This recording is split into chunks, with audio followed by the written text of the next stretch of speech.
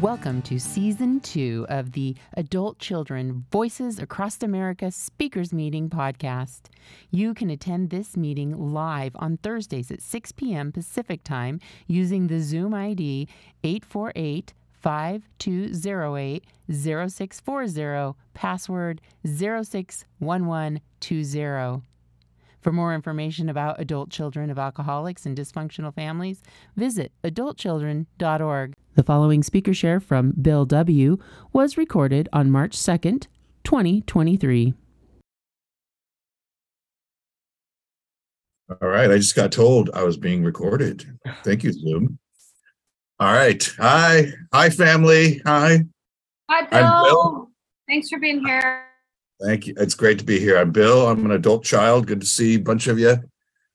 I was sitting here, looking as people were logging in, and I don't know. I don't like the term old timer, but I went to my first ACA meeting in 1988 before there was literature, the red book, the yellow book. I mean, all the stuff that you use today did not exist. So I've been around a long time, but I think, a lot of times I look at myself and I go, at times I feel like I haven't made any progress. But one of the things I was realizing looking at all your beautiful faces is the love that I feel, and the growth is allowing that love in. And okay, it's like I got 45 minutes and I'm crying already. So it's awesome. And I just, 88, what was that, 30 some years ago, to be able to say what I'm saying, be able to talk about what I'm going to talk about tonight. It's just like I have you've heard the thing, don't leave before the miracle happens, but I have a sponsor that says there's many miracles, and I could just point to a lot of miracles. So it's great to be here. And I'm an adult child, and I'm also a recovering perfectionist. So probably the most painful thing that's ever happens in my life is listening to me, the 45 minutes that I spoke. I'd rather, have a tooth removed than listen to myself, because I was like, oh no, I could have said that better. I said too many ums, or, I just, it's okay. It's okay. And I'm not going to be doing this perfectly. And so let me start. Actually, I've already started. I've been starting. It's like, all right. So I'm in ACA because my childhood trauma still affects me as an adult, and that's why I'm here. It's not for revenge or helping my resentments. It's about that my childhood trauma impacts my behavior, and impacts my love life, impacts my career, impacts my driving. In fact, I think, and there probably is, when I always say things, maybe there should be a 12-step program for driving, but there probably is, there's a 12-step program for everything. And there's two places where I can see how my recovery has grown is service. If you haven't done service, that's a good test of your recovery. And the other place, and I do live in Southern California, so driving is important. The other place, a test of my recovery, is driving. So that's always, many times I do a little prayer before I go drive, because I'm not proud to say I'm a recovering road rager. So, but one of the things I see in over 30 years, and I've been in other programs too, is we talk about serenity and calmness. And when I hear newcomers or people that meet me and tell me how calm I am, I want to laugh, because I don't come from a family of calmness. There's nothing calm about my family, and we are all really loud. Like I hadn't seen my brother in over 20 years, and I remember being in the parking lot, and my brother was talking to me, and I go, "Wow, he's so loud." this is what people have to deal with me, because I don't really have an inside voice. But that's my family. There was a lot of drama, a lot of arguing, a lot of fighting, a lot of screaming, and I remember as a child being in my bedroom, and when I finally got my own bedroom in high school, I remember hearing my parents argue, and I just felt I'm in my own little world of safety. And so I joined ACA in 1988. At the time, I was living with my girlfriend at the time, and now there's probably many of you who weren't even born in 1988, but for some of you that knows, there was a well-known book that came out around that time. It's called Codependent No More. I think probably many of you have heard that book, Codependent No More by Melody Beattie. And my girlfriend at the time had read the book. And she said to me one day, that she had read this book and she realized she was codependent. And she said, I was codependent too. I had no idea what codependency was. I had no idea what that word meant, but I agreed with her. I think that's one of the signs of codependency.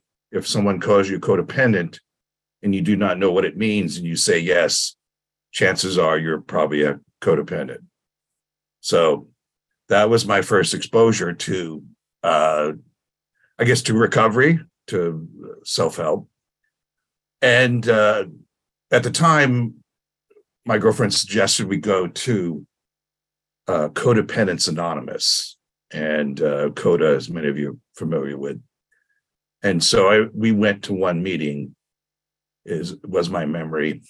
And again, this is a long time ago. So, and I've told this story so many times, so who knows if I've edited it because it sounds better. But my memory is that we went to one meeting, and not really too long after that, we broke up. She broke up with me. And in 1988, my father passed away also. So my father died of cancer. He died very young, at 62 years old, of bladder cancer. And my girlfriend broke up with me. So I was in a lot of pain then. So I decided to go back to CODA, go back to meetings. And I was going and I was attending, I don't know how many, 3 a week or whatever it was at the time. And many of the people in CODA were also in adult children of alcoholics. We're in ACA. And technically, my parents are not alcoholics. My grandfather's an alcoholic. My brother's an alcoholic. But my parents were not alcoholics. And so I go, I can't go to ACA. My parents are not alcoholics. And many said, no, you obviously have come from a dysfunctional family. And so they welcomed me. Now, I've shared that story before, and there's some people who've told me that were around that time too, and in some areas they wanted people to be children of alcoholics. I don't know if that's true or not, but in my case, I was very welcomed into ACA, and I started attending. Now, again, I mentioned earlier there was no literature then. I was 29 years old when I started going to ACA. And it was interesting because my memory is most of the people in the program were around my age. There were older people and younger people. But we had things which I haven't seen in years. In the Southern California area, we had ACA dances. And I haven't seen that in probably 25 years, but I was single and we had 3 dances a month, and I would go sober dances. And I just have a lot of fun memories of doing that. And around that time too, in the Southern California area, they started 2 retreats that ended up, I don't think they were called this when they started, but today there's Camp Recovery, which is typically in April in Southern California, and there's Fall Mountain Retreat, which typically in September. Now this year was in November. I'll let you know, last Saturday, Camp Recovery went on sale, and within I believe 70 minutes, the whole camp was sold out. So if you want to know if ACA is healthy, I think that's proof enough. I mean, there was a point in, I would say, probably the early 90s and early 2000s is, would ACA survive? There was a point where, is this program going to make it? Well, just look around the Zoom room. Has ACA made it? And so to me, there's reasons for this program to go on. So my childhood, and I was prepping today, and who knew that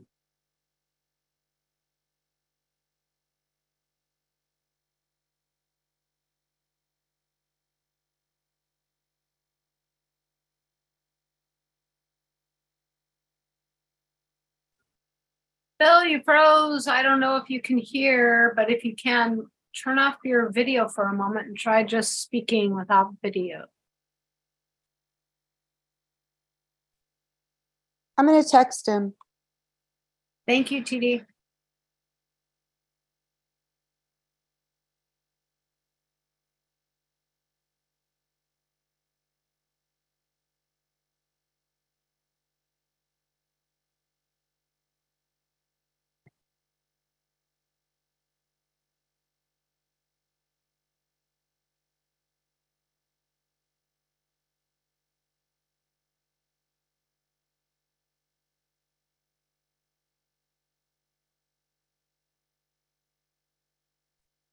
okay, my Murphy's Law, my internet went out for whatever. So I hope you didn't hear me all cuss just now. If you did, bless me.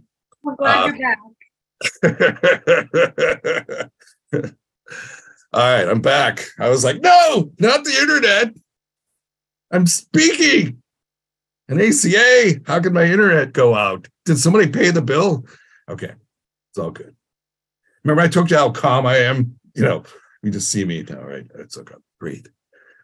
I always, the secret of recovery for me is breathing. All right. So if there's one thing you learn tonight, breathe.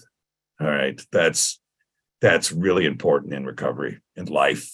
Breathe. So I'm breathing. Okay, I'm back. So my parents, I think I remember where I left off. Does that count against my time where I was going? Okay. My parents, my father was from Kentucky, small town in Kentucky. My mother was, 70 miles from New York City. So completely different cultures. And my father used to joke, he was from Kentucky. The first time he ate with his in-laws, he was just starting to eat and they were already done eating. So, just different. And my parents were in a lot of ways opposites. My father was very aggressive, had rage. He could be extremely charming. I was telling someone this time, my father could be extremely charming with bouts of rage. And I was telling this to a friend of mine that's known me a long time, goes, wow, that sounds like you, Bill. Oh, I'm like, oh. But yeah, so he could be extremely charming. If you met him, he could be really charming. And he had a lot of issues with rage. But his father was an alcoholic and was a very physically and emotionally abusive to him. Both my parents lived through the Great Depression. And the thing about, if you've had parents or you have grandparents or anybody that's lived through the Great Depression, is you save everything, you learn to do everything on your own. I think one of the great disappointments of my father is I don't like to work on cars. And I used to help my father repair cars. And basically the only skills I developed from that is how to hold a flashlight. So I think my father, part of manhood was that you work on cars. And I used to say I went to college and got a degree so I could pay other people to work on my car. So he was very, I was a very sick child. I had a lot of illnesses when I was young. And I think my father perceived me as being very weak. And I was the third child. I have an older brother and an older sister. And so I never seemed to, I wasn't never tough enough for my father. 15 minutes? Okay. I was never tough enough for my father. And my mother was, what I learned later, that I had emotional incest with my mother. As I jokingly would call her later, smother. And so my mother, and I was a young child, she looked to me to rescue her emotionally. And I was a young child. I couldn't rescue myself emotionally, let alone rescue my mother. And so my mother would say things like, you're a good boy. I know you're not going to like sex. Like, what? Talk about screwing you up on stuff. And then I had my mother who wanted me to rescue her, then my father where I wasn't man enough. And so that was the thing. And the big message I got from my father was that I was lazy and that I was stupid. I think that was, if I'm looking at anything, I talked about the trauma of childhood, how it's followed me to adulthood, is those two things. You're lazy and you're stupid. And I can tell you, neither of those are true. But it's that part of me that I'm constantly having to prove that has made me into a workaholic. Or I always say, being in ACA and being in recovery so long, I've done a really good job of making sure I've gotten abusive people out of my life. But the only problem is there's like one person that's left that's really abusive, and that's my critical parent. And that person is still here. So I may have done a good job. Like I would never be friends. I would never let people in my life that talk to me like my critical parent talks to me.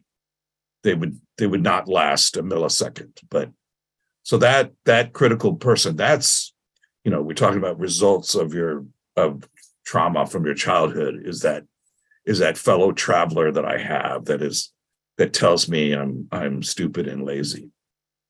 So now the good news is that's where ACA recovery comes in. And, I'm here to talk about experience, strength, and hope.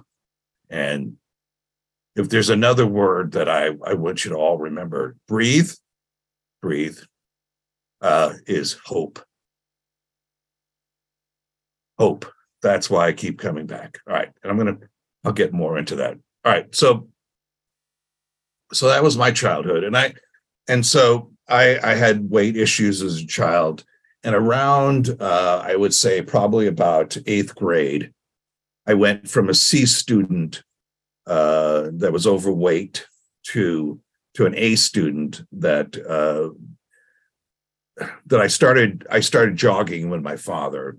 And again, if you're around the early 70s, there was a thing called the jogging. Jogging started becoming something around the early 70s.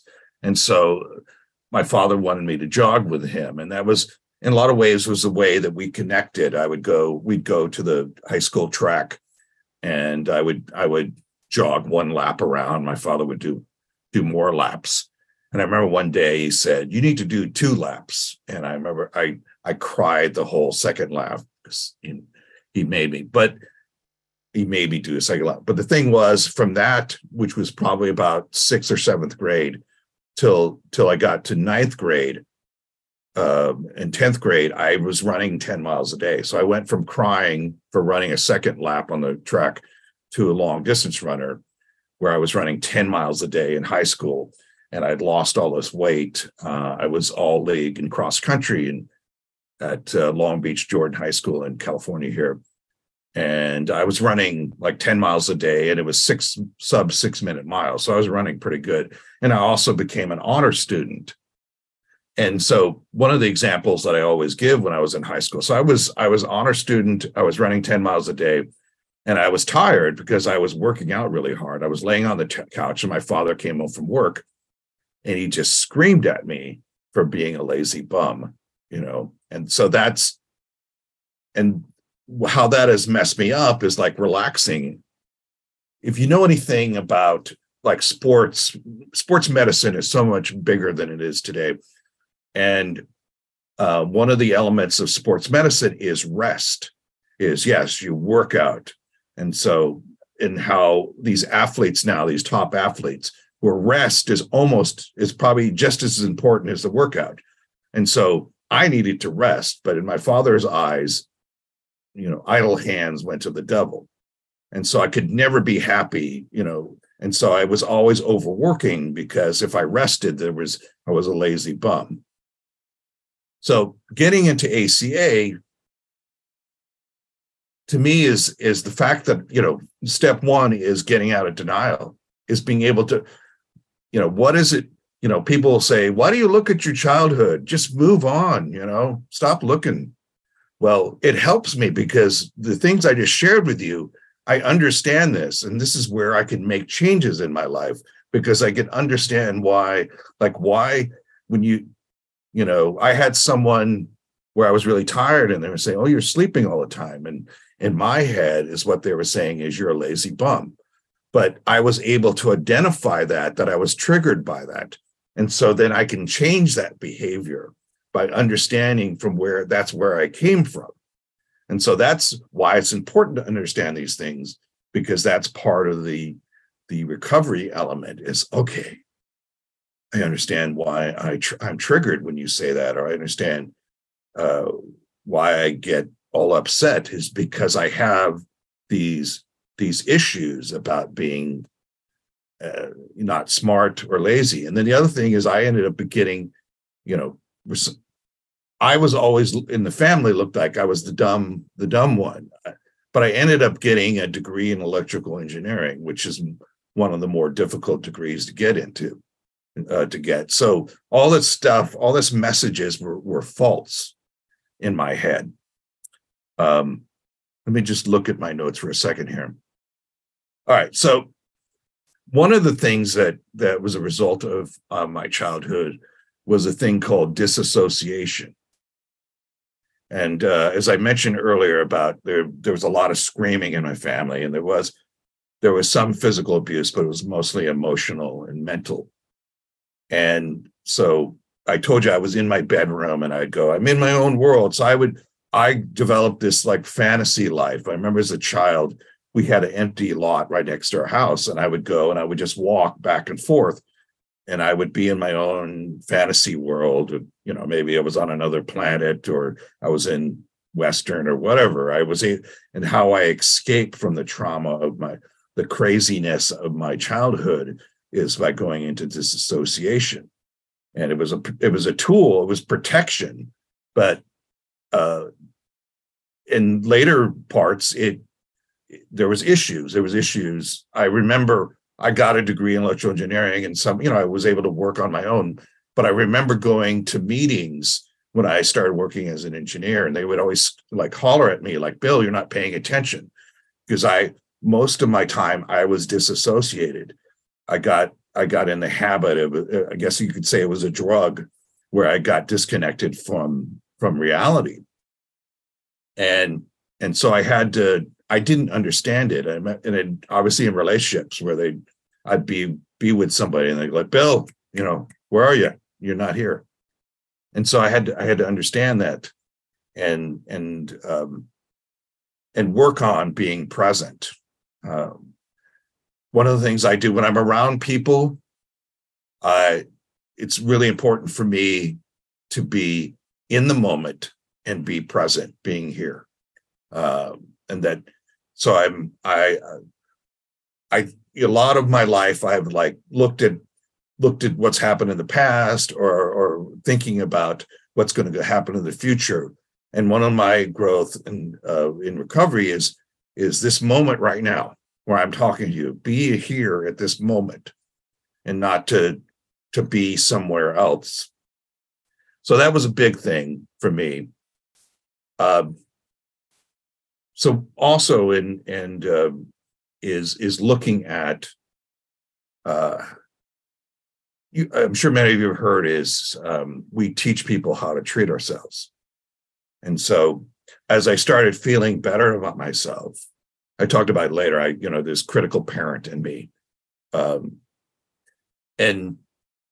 I think one of the things I do, again, I talk about breathing, is when that critical parent is attacking me, then I take a breathe. One of the tools I have is meetings. It's great. One of the things that, the pandemic was horrible, but one of the things that came out of it, at least for me, is Zoom, is being able to look at you guys from all over, in some places, around the planet, that I would never be connected with you. And so I have all these people, that fellow travelers, that I can talk to about what's going on with me, that I can connect with. Just the being able to trust people again, that I've met in the years of retreats and stuff. That's helped me when that critical parent comes up. And usually, what is it? Tired, angry, that one. The list of things that happen to me is hangry. That's probably my biggest one. I'm,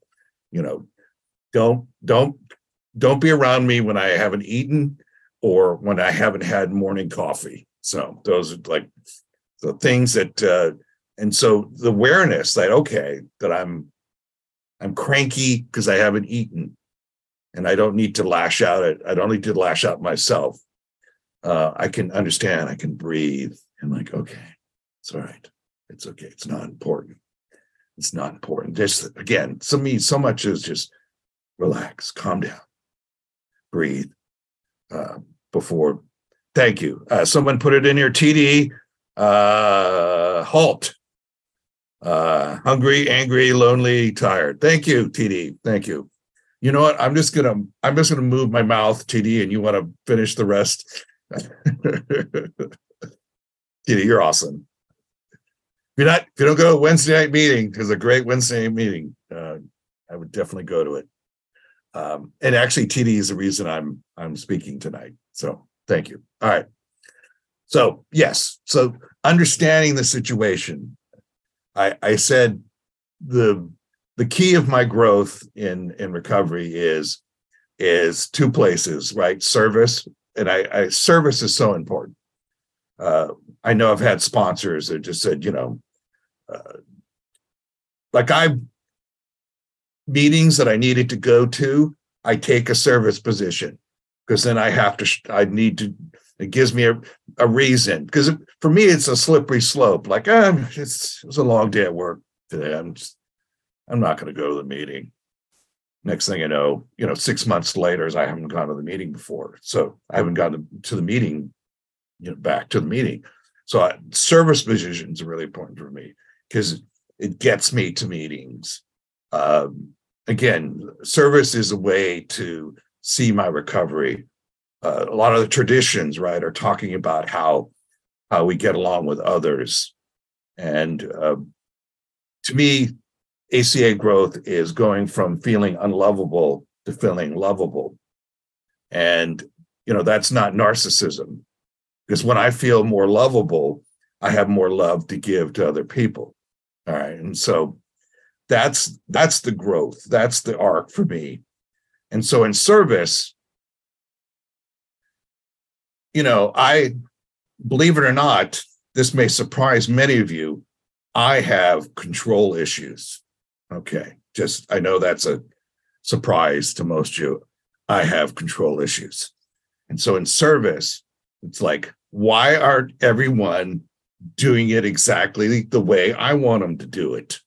Like, obviously, I have a better way, and so it's good for me to go, okay, there's other ways to do things. Maybe listen to what people say, and it's been a big growth for me, because I want to do it my way, and I do have an engineering background, and if you know anything about engineers, we are never wrong.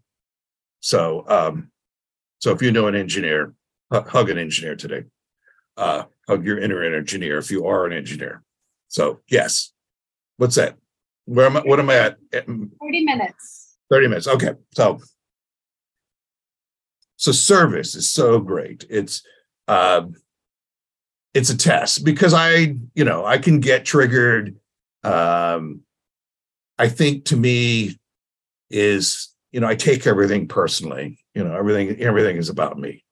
And so service is a good way. And it's struggle. There are times I think, many of us have addictive personalities. And sometimes that addictiveness comes in going to meetings and going to service. We all, I need to learn boundaries. Like if I'm exhausted all the time, I could be running away from things just by having 17 service positions, right? That could be a way of, and I'm not going to do the service positions very well if I have too many of them. So that's really important for me. A lot of also too is, again, we teach people how we treat each other. I had lunch with my brother today. He's 4 years older than me. And I would consider my father, my older brother, the people that bullied me the most. I think they saw weakness in me and they attacked me. So when my mother passed away 9 years ago, I hadn't seen my brother in 20 years, and I wanted to establish a relationship with my brother. And I was sharing this with a friend today, and that was 9 years ago. And there were times where my brother was abusive again, and I set a boundary with him. We didn't talk for a while, but he would come back, and we'd get along for a while, and then he would be abusive again. I go, no, you're not allowed to do that anymore. And so in a lot of ways, in the past 9 years, and now we're getting along great. Now it could change, obviously, but we get along great because I wouldn't put up with the way he treated me. I taught him, this is how you're allowed to treat me. And I'm happy that we have a relationship right now. And the thing is that I love my brother. And just saying that, in my family, men did not say, we loved each other. We didn't say that. My mother said it like every 30 seconds. And some of it was felt to be manipulation on my mother's part.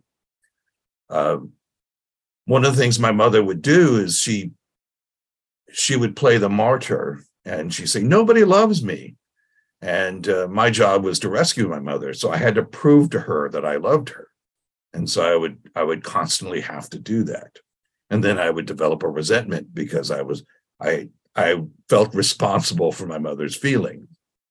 And so that my relationship with my mother really affected me in my relationships, my love relationships, because I was looking always to rescue women, or I met women that, to me, the love that I was modeled was you rescue people. And so my relationships wouldn't last because I would get resentments, I get tired. I remember having a girlfriend where I was leaving the house to go to work, and it was kind of funny at the time, but sometimes our humor shows the truth. And she had her arms around my legs while I was trying to leave to go to work. And so that was the kind of relationships that I had no boundaries in my relationships. I had no boundaries in my romantic relationship. I had no boundaries with my work relationships. And that's part of the recovery in ACA, is being able to set boundaries with people. And again, we teach people how to treat us. And that's been a big growth for me. I think also too is one of the things that's really helped me is gratitude. Having gratitude, seeing gratitude. About after my mother died, I kind of had a little tailspin, and I had some financial issues, and nearly was homeless. And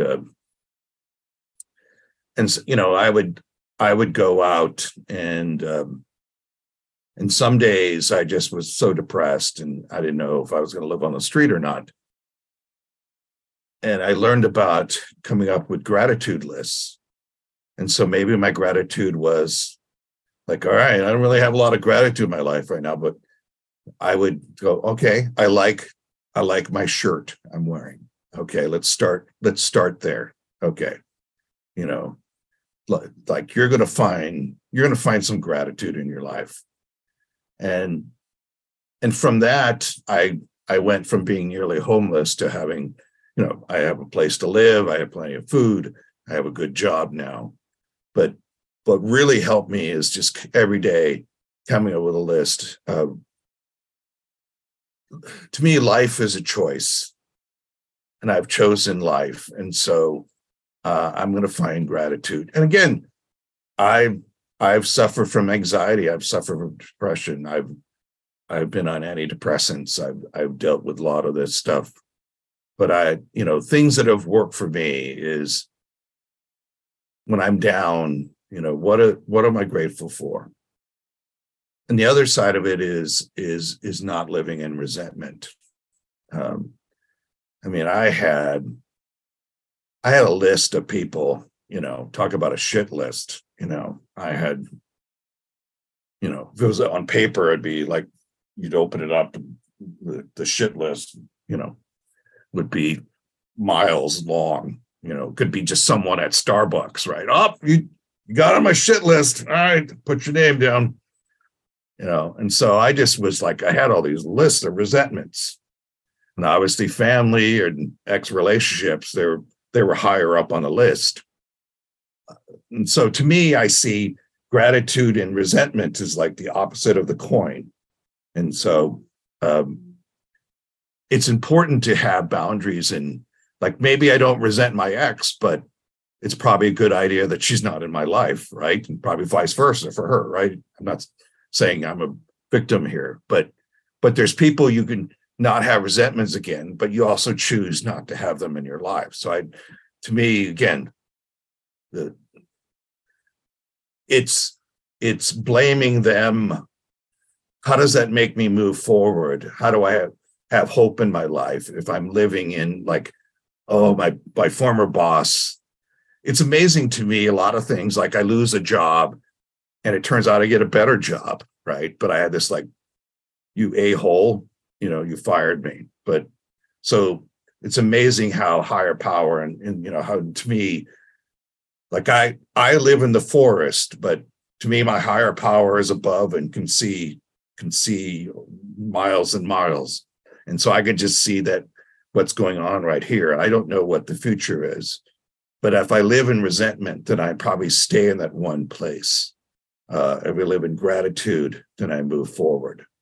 Again, I get depressed. But I think the biggest thing for me is I don't usually stay there as long. And I have a group. I'm looking at many of them, of people that I can call and talk to, and go down the list, right? Nobody answers. You call the next person on the list. You do, and just that kind of fellowship of people that care and love me. And it's amazing to me, the miracles that have happened just by doing these things. Em, how much time do I have left? You're muted.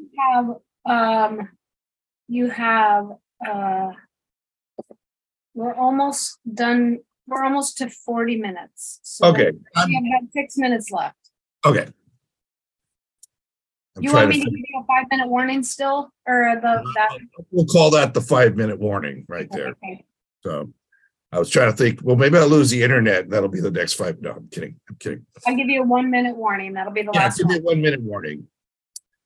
So I can be very dramatic. And so like, I want just like the last 5 minutes, land the plane and everyone cheers. So if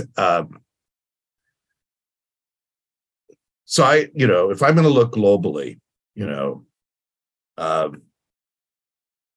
so how does my recovery help the world, right? Well, if everyone in the world was in recovery, what a better place the world would be, right? And so I may not be able to change things, but it starts with me. So much of what I see is tribal, right? You did this to me, you did that to me. And to me, in recovery, is like I'm part of a community that's changing the world. So yeah, I'm working on my stuff. I'm working on being, loving myself. To me, again, recovery in ACA is going from unlovable to lovable. That's simply put how ACA recovery is to me. And so if if I love myself more, again, we're not talking narcissism here, is that I treat others better, right? The world's a better place because I'm working on myself. I have better relationships and people and less things, hopefully a world where we have less violence and abuse. Is how does it start? Well, the best way I can heal the planet is heal myself. And to me, that is ultimately, how this is bigger than me. This is bigger than my recovery and to me, speaking in front of you is part of healing the planet. Yes, it's very personal. It's very about me. But ultimately, if we all are working towards loving ourselves more, what a better planet this will be. I know I have more time, but I think that's where I'm going to end it. Thank you. I'm Bill W. Thank you.